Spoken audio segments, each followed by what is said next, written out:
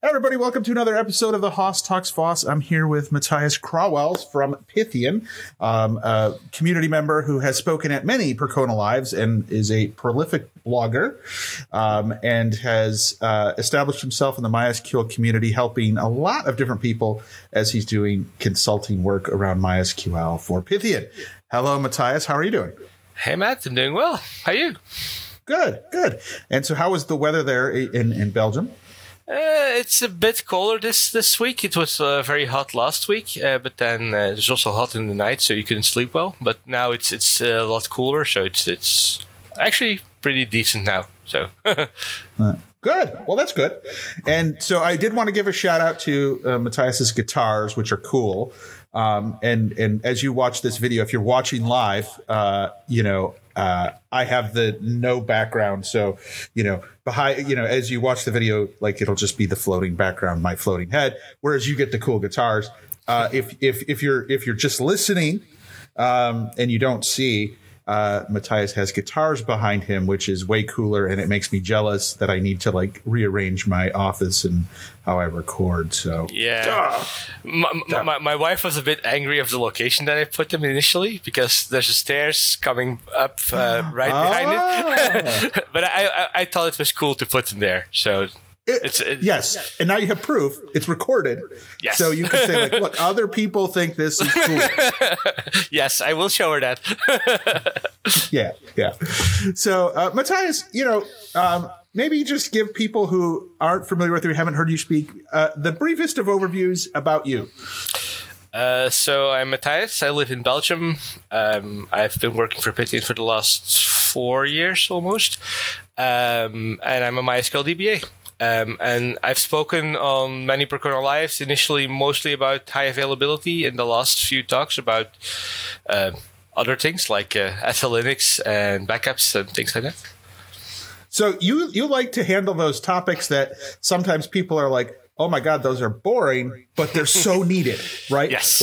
Let's be honest, security and backups are, two things that people don't like to think about, but they have to think about. Yeah, it's not the most sexy of topics if you talk about those, but it's really needed. And especially the SL Linux talk, it came from something that we encountered in our daily work. And typically what we do is, Lefred once asked me and told me, life is too short for SL Linux. What we usually do is we turn it off.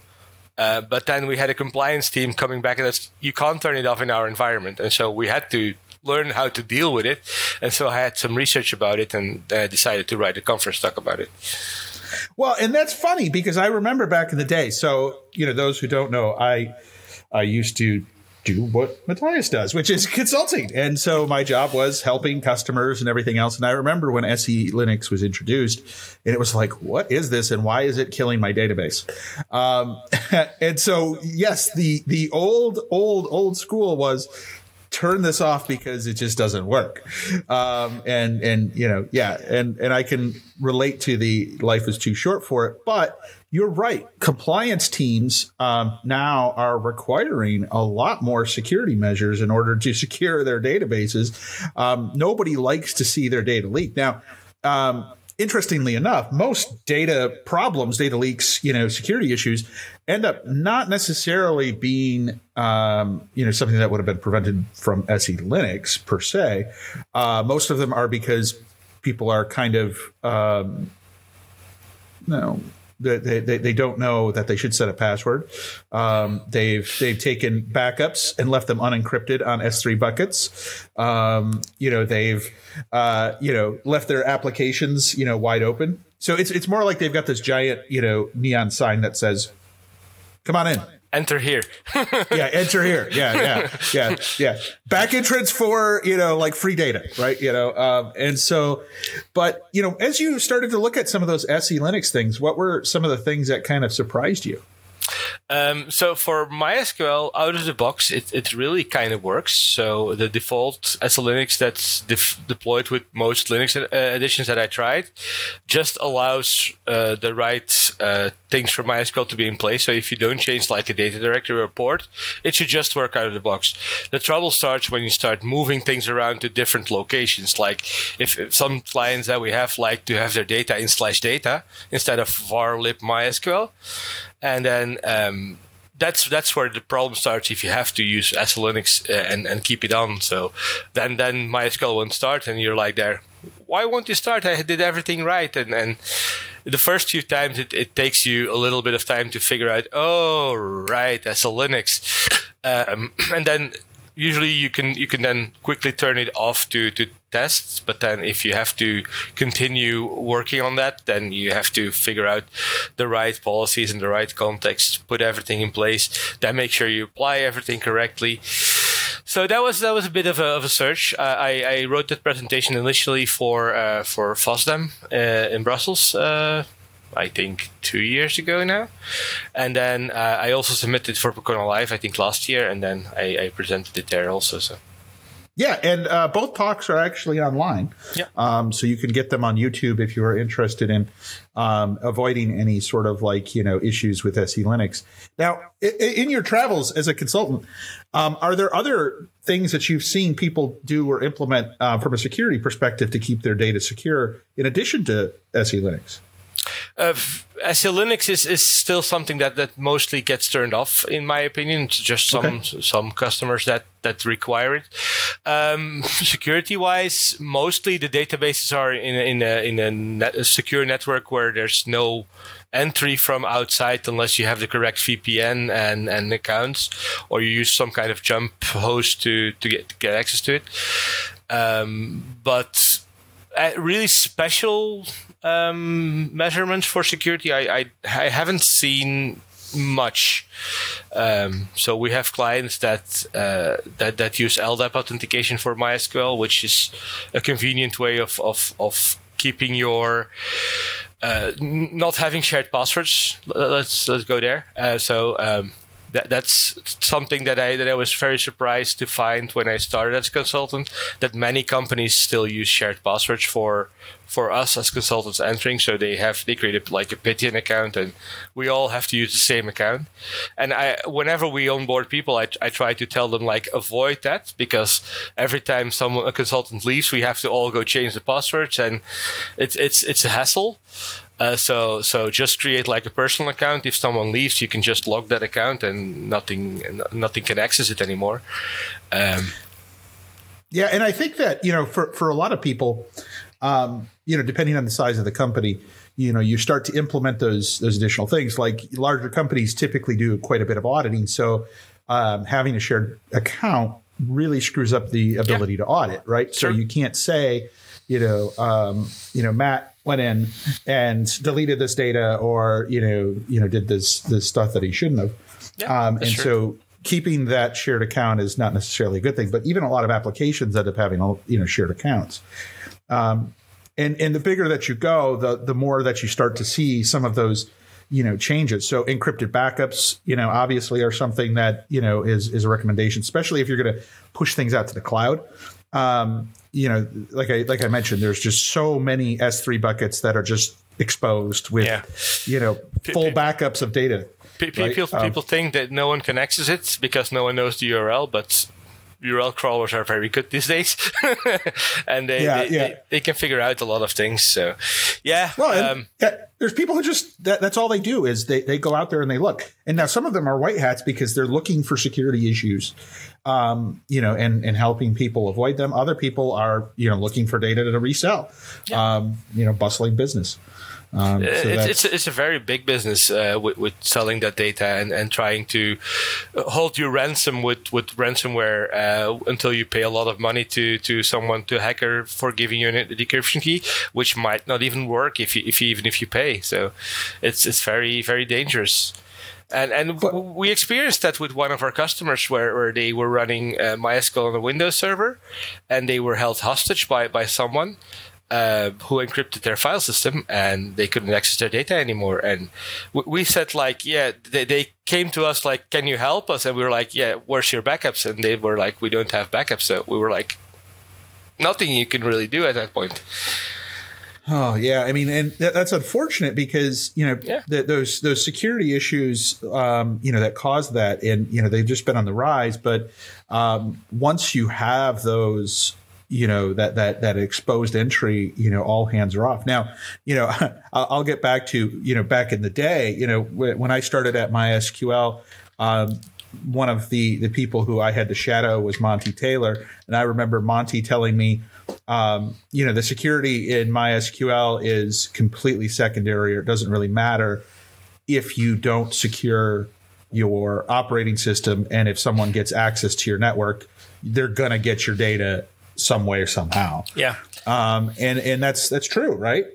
Because the MySQL setup could, on that machine that you mentioned, that Windows machine, could have been totally secure, but they just encrypted the file system and like locked people out. So, sure. And there wasn't any backup. So what are you going to do? But, well, what can you do at that point? There's just nothing you can do. You can try to brute force and decrypt things, but that will take ages to get into that. So. Yeah, and it's often that human error that kind of like somebody clicked at something they shouldn't have. Somebody opened up something they shouldn't have, and it's caused a cascading impact across the machines and the systems. And I think that's where like your other talk, which is specifically on backups and kind of the backup landscape, is interesting, because not only do you need to secure your systems for the security issues and make sure you have a backup in case there's something that gets exposed, and make sure that those are secure, but also you have to ensure that you've got backups for when there is a actual crash or something that happens, and it's critical. It's just like the chat you had with Pep a few weeks ago. You were also talking about backups, and he was telling you like you don't need backups until you need them. Yeah. And he made the really great point that it's not about the backups, it's about the recovery. Yeah. Like backups don't matter. That's also one of my first slides in this talk about the backups. If you don't trust your backups, if you don't try to recover them on a regular basis, you don't have backups. We consider you don't have backups.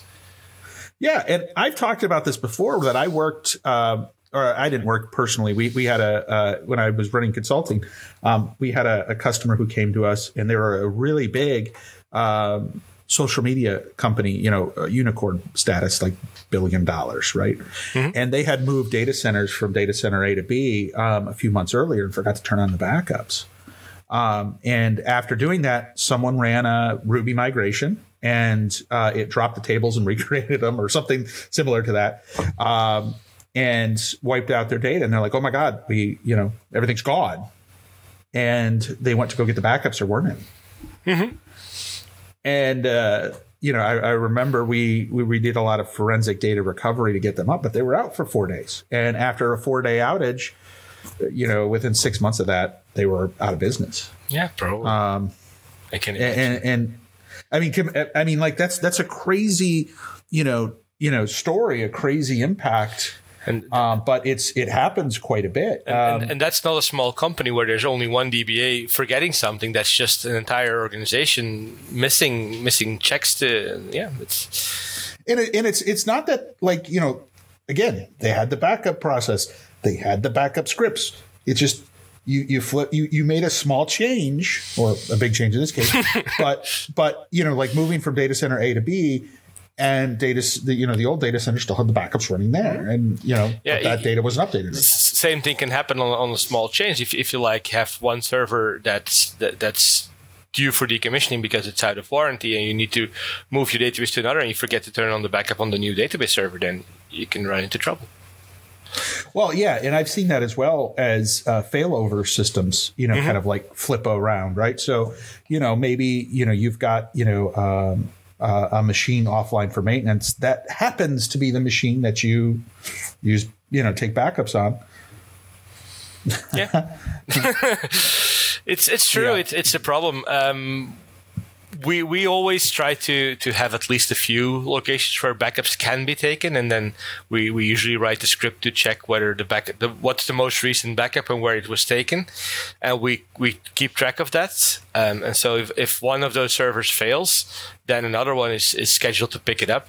And also we have monitoring on the log files and to check the age of the log file. So if the file is 2 days old, an alert gets triggered, and someone will have to go check to see, or it will keep paging them. Yeah, but it's the only way to ensure that people follow up on those alerts, because if you don't and you just get an email, I'll check that next week because I'm working on something right now, and then next week it was delayed or something else, and suddenly you're 3-4 weeks without backups. And well, and this is where it gets kind of interesting. So a lot of people will forgo backups because they've got the redundancy on the file system and an external file system. So if the machine goes away or the machine crashes, they'll just mount the EBS volumes in another location. And, since Amazon, will take copies behind the scenes of their EBS files, it protects their data. So what do you say to those people? Now, I know what I would say, but, like when you run into a situation like that, what do you think? Usually those kind of setups are more for like high availability and not for disaster recovery, because when disaster strikes, when Amazon has a data center burning down, it's not happening regularly, but it happens, then you still lose all that data. Or less impactful than Amazon burning down a data center might be a developer dropping a table and it gets replicated through your entire system and the data is gone on all of the servers.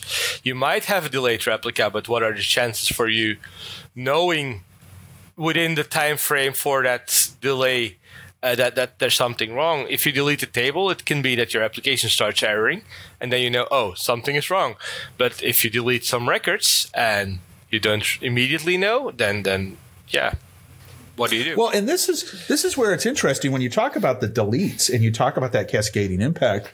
I think that, some people will have that delayed replica. They will have, something that they can quickly fail over to. Mm-hmm. But you mentioned a good point, which is people don't think of the recovery time that it takes to actually diagnose and figure out. Yeah. Right. It's not obvious within like a 5-minute or a 10-minute window that it's, the application's erroring. What happened? Where, and the fact that you have to log in, check what is going on, and then find out it's, table X was, had its data deleted or whatever, and why it had it deleted, and then, stop the application, and then all of these things take time. Yeah. And, I have seen this, before where people have relied on a delayed replica.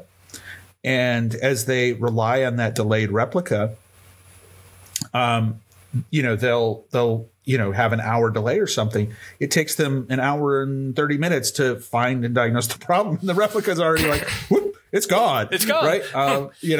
So that whole, recovery from that replica, but even if you diagnose it before that replica is in trouble, you stop replication there, and you have one server that has the data that's correct, but you need to redistribute all that data to all of the other replicas in your environment because one server usually cannot serve the traffic. So you need to recreate basically an entire new topology from that one replica in order for you to get started fresh, and that might not take minutes, but that might take hours or even days to get it fully running and provisioned.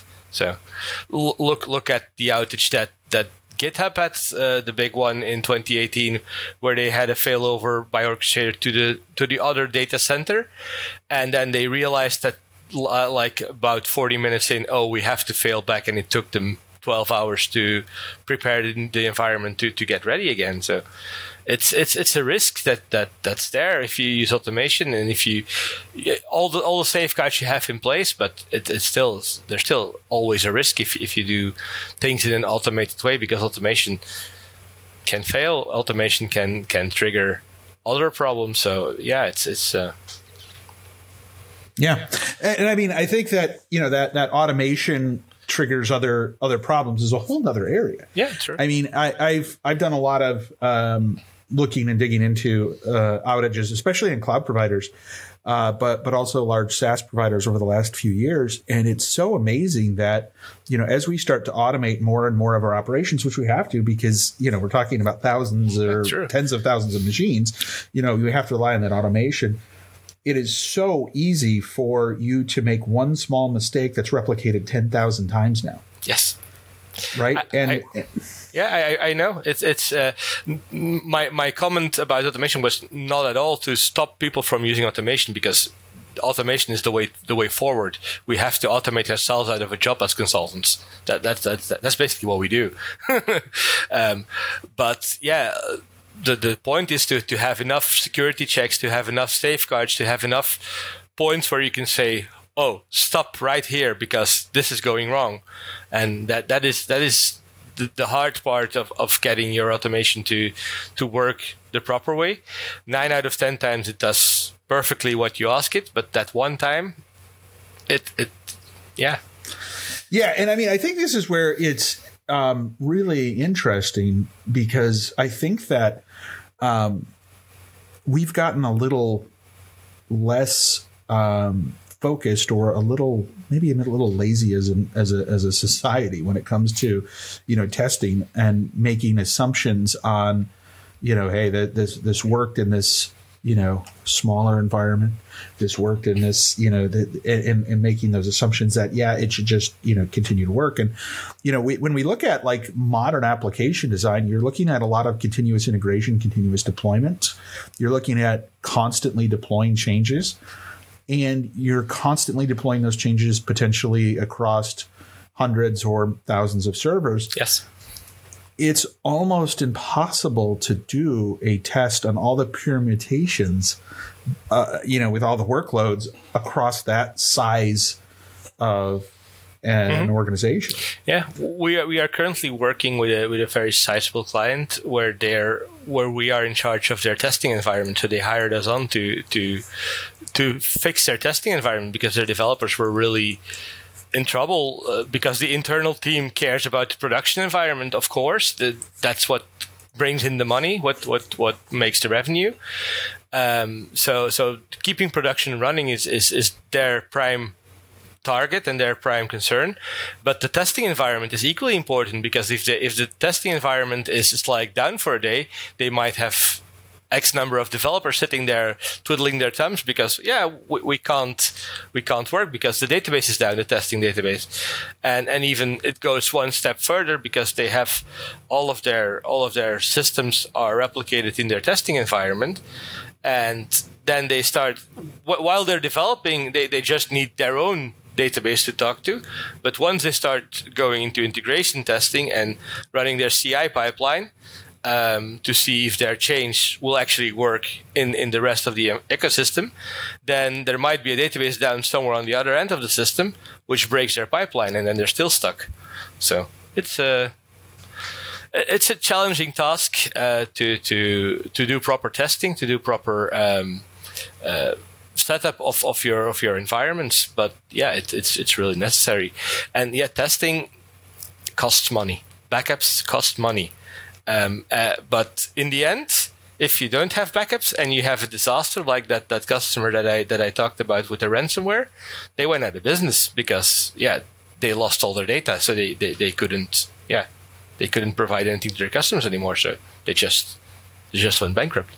Wow. Yeah, I mean, and these are relatively small in terms of one little tiny system. In a what could be a very large corporate network, but it has the impact of potentially making or breaking your entire organization. Yep.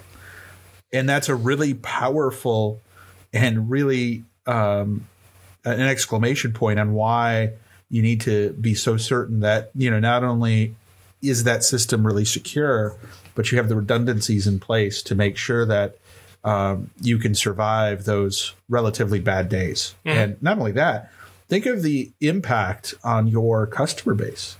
I mean, there's a cascading impact that I don't think people, realize, okay, so this one company went out of business. Well, maybe they had 300 employees.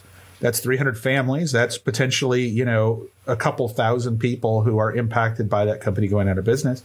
Then their customers, depending on what they're doing, that could be, 500 customers who are relying on that for their business. So now their business is impacted for, how many ever weeks. The data that they used or that they stored is no longer accessible, so they can't take that data and be portable and move it somewhere else. Yeah.